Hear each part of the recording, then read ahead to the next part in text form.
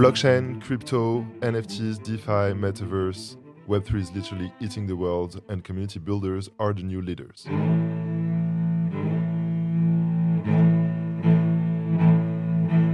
Hi everyone, I'm Bilal El Alami, co-founder of Pirates Lab, a startup studio fully dedicated to Web3 startups.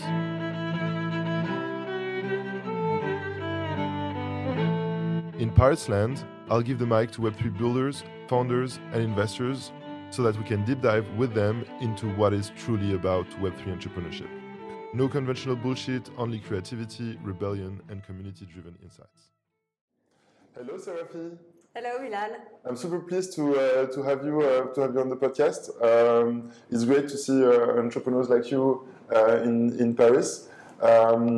So, can you quickly introduce yourself, maybe? Yeah, sure.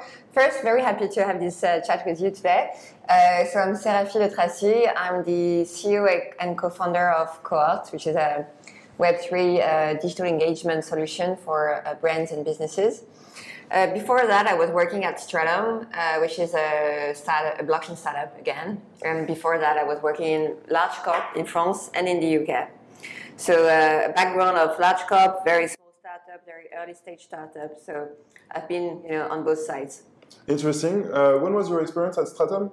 So I was Chief Operating Officer of Stratum from 2018 to the beginning of this year.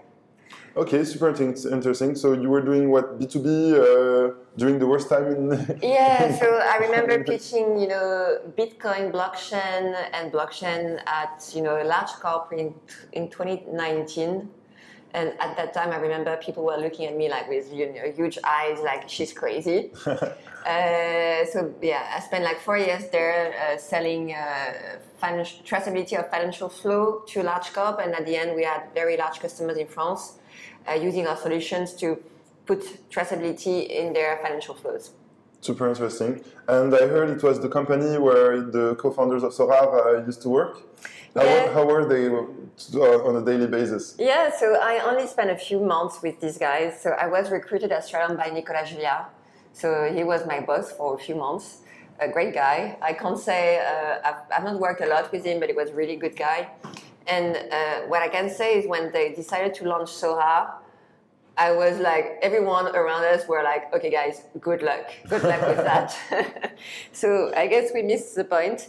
But I guess thanks to these guys, I discovered NFTs and the NFT technology. So it was. But Stratum at the time was a bit a group of like really huge blockchain enthusiasts, and many of these guys went to other blockchain companies, or they started their blockchain companies.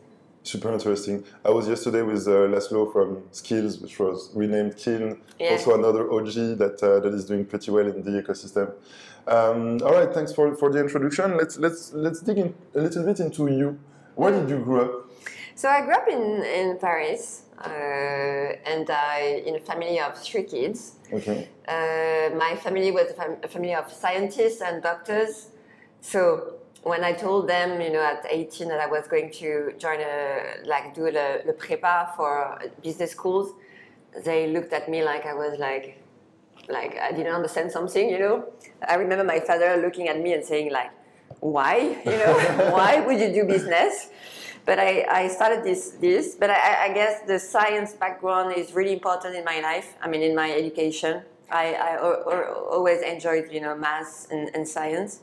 So I already kept that in my mind, and I think maybe it's one of the reasons why I love blockchain, because there is a lot of math in it, crypto. So I like this kind of stuff. And how would you define the shift? Was it like in opposition of your parents, or is there someone that influenced this choice when you were younger, or many people maybe? Yeah, I guess maybe it's a bit of opposition. So no, I guess I need to go to psych to do a therapy. But yeah, I guess there is a part of that.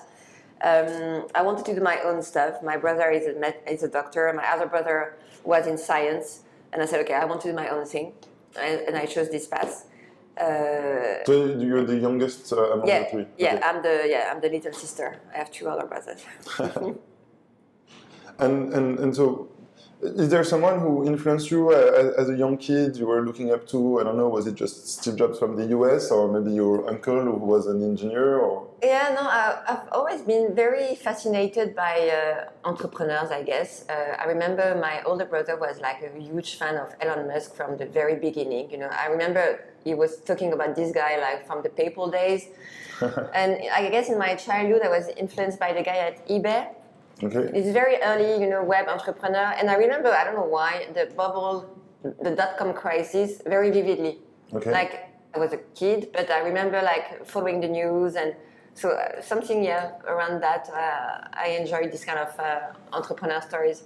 Interesting. And would you mind like sharing the origin of the project? How did you end up at Cohort, being the CEO here at the Office of eFounders? Yeah, so I guess it's really linked to my previous experience at Stratum. So I spent 4 years at Stratum working in a blockchain SaaS company. I was the CEO. I loved it. You know, I had the most amazing years. We had a lot of fun. It was really hard. We discovered a lot of stuff. Very hard. But every day I learned something. And I said, okay, there is no way I'm going to go back now to a larger company or to something else. And I knew I wanted to stay in blockchain. The company was sold at the very beginning of the year. And I knew two things. I want to stay in blockchain. And I want to start my own company because Stratum was a complicated story with a lot of different, with founders leaving the company. This time I wanted to be, to have my own company. So it was really important to me. And when you used to work with corporates, was it in retail? Why in retail? No, it was in, so at Stratum it was in financial services. And I knew something as well for Cohort is I wanted to do something else. Meaning I didn't want to work in the large enterprise space because today, it has changed quite a while in the last decade. I guess 10 years ago, you could be successful with like 5 to 10 million in the large enterprise game. Now you need to have 20, 30, 40 millions to make it work. And in France, it's still very hard to get this kind of funding, very early in the company. So. Almost impossible. Yeah, large enterprise is exhausting, so it's a resilience game.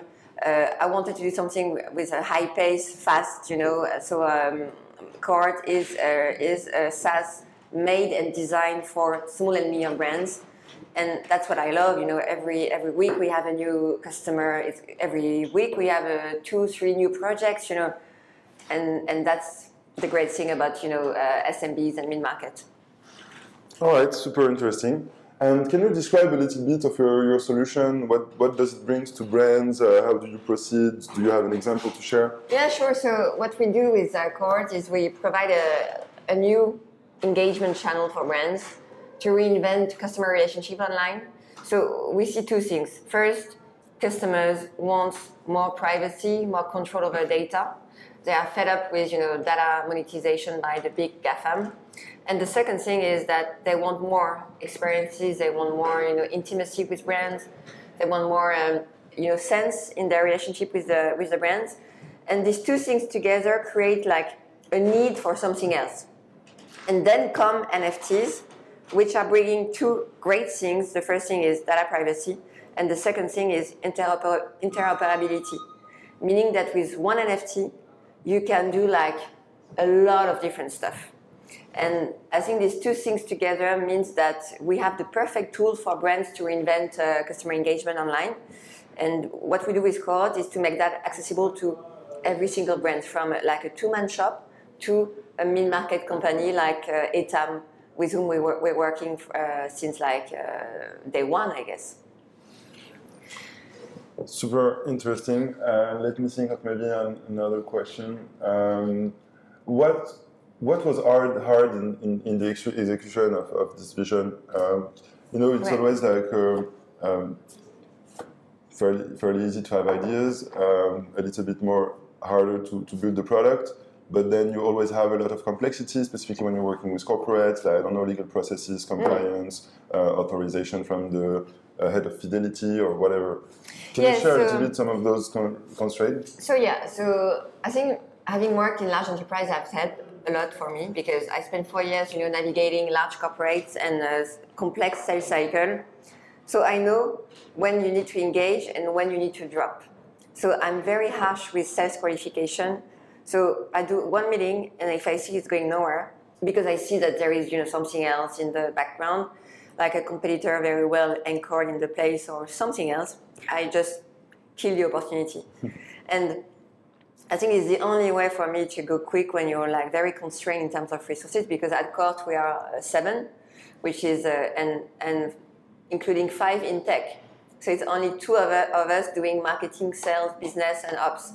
So we can't do everything. So my only advice to early stage entrepreneurs is you kill opportunities when it's not leading somewhere. Being very harsh with that, because otherwise you're gonna be called every day by consulting firm like trying to do innovation with large corp, by advisors, by this kind of stuff. Just don't do it. That's really the key thing. Yeah, it reminds me one thing that one of my first investors told me. He told me your job as a CEO is to close doors. Exactly, exactly, and I fully agree with that. And all right, and do you have a community around Cohort, or is it mainly focused on a B2B stage, or how do you help also the companies manage their communities? Yeah, so it's something that we are wanting to expand in this area, because today so Cohort is a SaaS solution, so it's really much a product, but it's very early days for Web3, so you can't really expect your customers to do it by themselves and to figure it out in 2 weeks. So we are going to expand in that. What we are going to do first is to create templates and playbooks for our brands. We're working on that with a pool of content writers to really help our customers to educate themselves. And what we're doing right now is to create campaign templates to help other brands to jump in the train and to start. So we are going to do this kind of stuff. And I spend what does it mean? You want to create a chat messagery so that people can discuss among themselves? What does it mean? So you want to help them use Discord? Yeah, so what we're going to do is we are going to create our own community around our solution, because we can. NFTs are great so you're for talking that. On a Cohort standpoint. Okay. Yeah, so we're going to create, because I think Cohort as a whole, other players have, like Ariani, like you, who are doing a great job in educating the market, and we need to take part in that.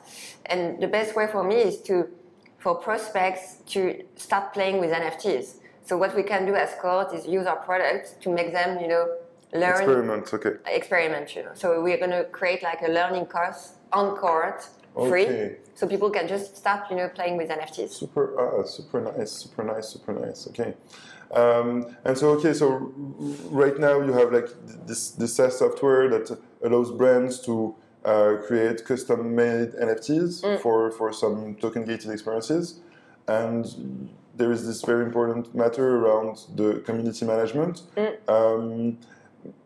What are you thinking of to add also to the software to make it more digestible or a one-stop shop or? So our ambition at the end is to reach a self-service software. So very low touch in terms of customer support and customer success, because it's the only way that we are going to reach mass adoption. I think there is plenty of offers today for very large corporate and luxury, which are more on an agency-based model, where you have a lot of people doing the work for you. What we want to do with Cohort is to make it so simple that even a mid-market company can use it by themselves. So I'm a bit, I don't know, I don't want to become a consulting company, and having a ton of people around me doing customer supports and customer success. And we're not entrepreneurs for that. Yeah, it's not the right way. So if you can't figure it out with your product, it's because something is not working in a way. Okay. If you have to put a lot of resources in market education and product adoption, there is something wrong with your product, I guess. It's my feeling. Yeah, no, clearly in the onboarding or whether the whole positioning of the product. Yeah. Okay. Let's switch to the next subjects. The next subject in my podcast. It's more around the founder that you are. Yeah. If you look back, what do you find hard jumping into Web3? Like 2018, doing B2B was really hard. Okay, you said it was challenging and exciting at the same time, but is it like the spread of the resources that are not really easy to go look for and aggregate and make your own opinion, or is there something else? Maybe the community is not really reliable. Yeah, so I guess the first thing which was hard is to reboot your mental framework, because when you go in Web3, I think you have to learn a lot of new things and forget about stuff you learned before. So that's the first thing. I guess the second thing was meeting new people, because Web3 at the very beginning, it was a very different community, of people really, which are either hardcore blockchain builder, backend engineers, very much into the tech, hackers, or you had a lot of people gravitating around it, which were not always that trustworthy. Okay. So I think you had to filter a lot at the time in the blockchain space. But now it has changed. I think it has changed so much. You have great people who joined this domain, and the ecosystem has developed tremendously. Yeah. And Paris is definitely a nice place to be here. I've been to London. It's great, but there is definitely another vibe. And in Lisbon, it's also nice, but there's definitely another vibe. Like here, you have builders who wants to conquer the world. Exactly. I think you have very serious guys wanting to really do big things. And we have the Ledger guys, you have the Sora guys, but you have Multis, Morpho, Angle. You have so many stuff, in Paris. I feel confident we are in the right place right now to build huge Web3 corporates. Yeah, no, definitely. We have our chances, and we already have huge corporates. Ledger, Sorare, who else can we call? Sandbox is also here in Paris. Yeah. So and soon Cohort and Dogami. Yeah, exactly. We will do even better. Yes. And again, looking back to your journey. Is there something you would do differently, or is there something you would have wished you had before? So maybe I think back in 2018-19, it was the first big crypto winter, and I remember at Stratum we were hesitating without playing down the blockchain aspect to make it less blockchainy, to make it easier to sell, or invest hardcore in blockchain. And I think at the time we chose first option, trying to play down the blockchain aspect. But I think we should have done the opposite and invest hardcore in the blockchain tech and the blockchain, value prop. And so I think it was my big learning of the first crypto winter is don't be afraid. It's going to recover. And I totally agree with you, because I had kind of the same trouble with EquiSafe, and the hardest thing is to sell something where you're in the middle of two mega trends, basically. Yeah. and people are looking at you and they're like, but you're blockchain or you're not? So why are you putting blockchain if you're not? Exactly. So you should really stick to your convictions and invest hardcore in blockchain, because that's what you need to do. So that would be my big learning if I just look back. Yeah, no, it's a very good point. Thank you.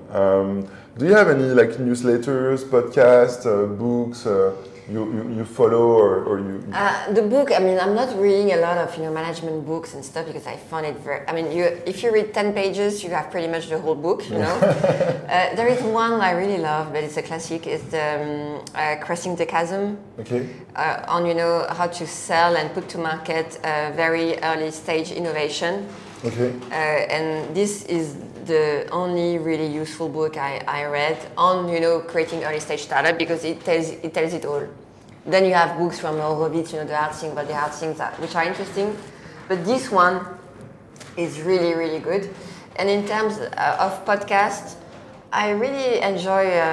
It's a classic one, but I enjoy listening to Génération Do It Yourself, because you have so many different kind of profiles, that you learn each time something different. So I like this kind of podcast, very generalist. And on Web3, I guess I like what the guy from Redpoint, Tom Tunguns, is writing. I don't know this guy. It's very interesting because he's not that much into DeFi.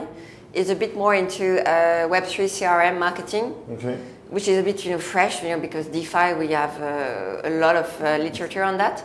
And this guy is looking at Web3 and CRM, so I would recommend that. Okay. Can you say the name again, please? Tom Tunguns is working at Redpoint, which is a US VC. Okay, yes, Redpoint, yeah, I heard about it. Okay. And are you following some newsletter in the ecosystem or some Twitter profiles? I'm following The Big Whale, which I think they're doing a great job. Your Pirates Lab newsletter, Thank you. Of course. That would be the main two. And on Twitter, I'm not that much, really. I'm trying not to spend too much time because you can be very distracted by this kind of stuff. So I'm trying to focus on very few sources. Okay. Yeah, that's probably right. And do you have daily routines that allows you to maximize the efficiency that you have every day? So one thing I'm trying to do, but I'm not very good at it, I need to learn more, is to say no. So I like doing stuff, I like meeting people. And I remember when I joined eFounders, this guy told me the hard thing when you're a CEO is to say no. So I'm trying every day now to tell me, at the end of the day, I'm trying to say, okay, how many things did you say no to? Just to see if I'm trying to stick to my commitment. So I should do more of that because, as you know, time is the only thing you're lacking of, really. Yeah. And money as well, but that's not the issue. I mean, time is the real resources when you're creating a startup. It's the next frontier. Yeah, exactly. So trying to say no to a lot of things, and then I think the thing I'm really working on right now is team communication, because I'm very inspired by other teams, the Alan guys who are a bit extreme in that. Yeah, how does the model can work? I'm like, this is blowing my mind, this stuff, because I love speaking to people, and I love, but I really see what they say about, having every single decision documented, having team discussion documented. Yeah, it makes sense. But for me, it's really, really hard to do. So I'm trying to find our way at Cohort to do that. Okay. Yeah. Alan, for me, I found it very surprising that everyone has the assiduity to just do it. And I think it's on GitLab, no? That they track everything. So how does and what I learned is that even their reviews, end of year reviews, are public. So you can go and check what your teammates are doing and stuff. True. They have a very transparent approach as well. So.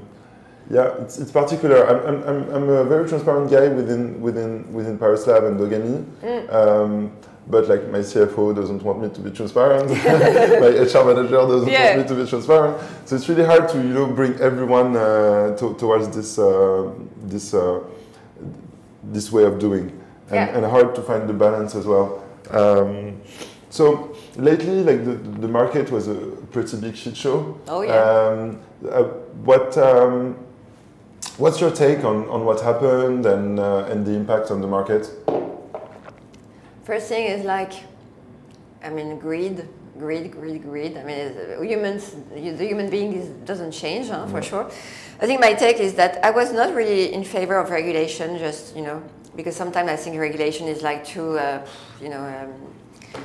really constrained. Yeah, but it's not very fine enough to enable innovation and to really understand what is what, But this time I said, okay, it's the only way. It's the only way to protect people and the market from this kind of, shit show, which is harming the whole ecosystem. And so I guess now I'm ready for it, on the DeFi, not on DeFi, on centralized finance, and of course on DeFi we need to have a regulation coming in now. It's the time. So for me it has changed that really. Okay. I was very much let people do their stuff, don't regulate. People want to build great things, but no, some people don't want to build great things. They just want to make money. So I'm ready for regulation now. So I guess that's the only thing changed in my mind. And my other take is that maybe it's a good thing in a way. Maybe it's the end of this speculative crypto craziness, and we're gonna move to another phase where the value of cryptocurrencies are linked to the value of the blockchain protocol. So for instance, we were using Polygon. It's a great protocol. So this cryptocurrency, should take value over time, but because it's really much used and there is a lot of value in the network. So I would expect more correlation between cryptocurrencies and the value of the protocol and the actual usage. That would be good, definitely. But then there is many things, because I'm also very critical on specifically FTX. If you're talking about FTX, that yes, indeed, we need like some regulation in the crypto asset, crypto market, blockchain, whatever. But there are also some how can I say? I mean, like, investment funds invested in a company at 32 billion without asking for a board. Crazy. So crazy. There was like many layers that was like destroyed before the crypto regulation. Of course. As well, and I mean, that's crazy. I mean, but coming back to last year, yeah, everybody was super high. Yeah, of course. Everybody was definitely super high, and yeah, it's also.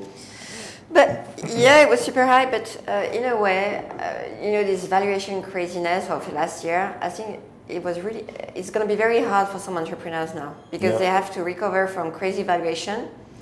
I don't know, they raise like 1 million valuation, a Series A or a seed. But what's next now? Yeah. What is the upside left for them? They're gonna go. They're gonna have like massive dilution. It's gonna be very hard for the coming 2 years. So. It was the VC craziness, and they have I think I'm a bit worried that you're going to have a lot of difficult stories for entrepreneurs next year. A lot of, It's going to be challenging, but like we've passed the previous crisis. Yeah. But no, I'm thinking of all the young entrepreneurs who, couldn't raise funds, or were waiting to have more KPIs to raise funds. Now it's like super hard. Everybody's going to go hibernation mode for the next at least 9 months, and we'll see like the most resilient people after this. To finish our discussion, I like to have this ritual of asking funny questions. The first one is something I've been very much asked. When you're a CEO, you have all your friends who are not necessarily entrepreneur, and they're like often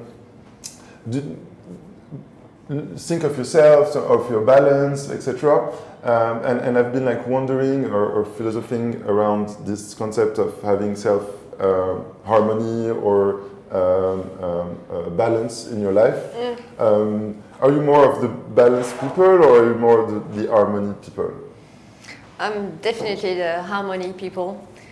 I really don't care about balance. I mean, I'm very I'm very comfortable with unbalanced things. I don't mind when something is very hard or something very easy.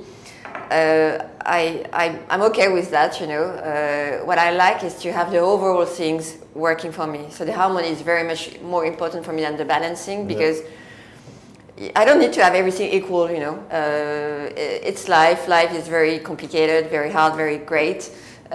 So harmony is very much important for me, and I find that and I guess my harmony comes a lot from my family as well, because it helps me filtering bad news, good news, and harmony, definitely. Yeah, I'm also one of those, and the way I see it is that it's more important for me to agree with my situation than having like the same life balance as someone else around me. Like, we definitely don't have the same lives, not the same responsibility, not the same constraints. So your balance is not my balance. Yeah. But we all have the same self-definition of harmony. So yeah, for sure. Definitely more in the harmony side. And to finish, I like to to have broader thoughts around success. What's a successful entrepreneur? How do you define success? Is there a threshold or a gradient or whatever? What is success for you? So I'm gonna go for like a Dalai Lama kind of answer, you know. Maybe it's my grand age, which helps me figuring out that now. I think like maybe a few years ago, maybe even 2 years ago, I would tell you like it's like having like a big company and reaching a valuation of X. But now, and I think it's been only a few months now, I've realized that the success is what I do right now, which is enjoying what I do every day, like crazy. And having fun, meeting new people, doing great things, building a team. I think that's the definition of success for me, and I'm just happy with that. And I think so. My finding which is like simple as very simple, is the success isn't in the journey, not in the destination, and that's a big change in my life. And I realized that 6 months ago, I guess, but it's really true. That's an interesting take, and it reminds me of something else. Do you have some thoughts around how you could bring, how you can be impactful to the society using Cohort, or what's your answer to that? Yeah, I wish I would be. I wish I would be. Impactful for society. I think every entrepreneur wants to do something good. I think what I see with Cohort is the ability to give back control over data to customers and have better value share for brands and businesses. So that would be the impact I want to have with Cohort, is to make it more, respectful of people and make sure our customers, the brands and businesses, gain more value.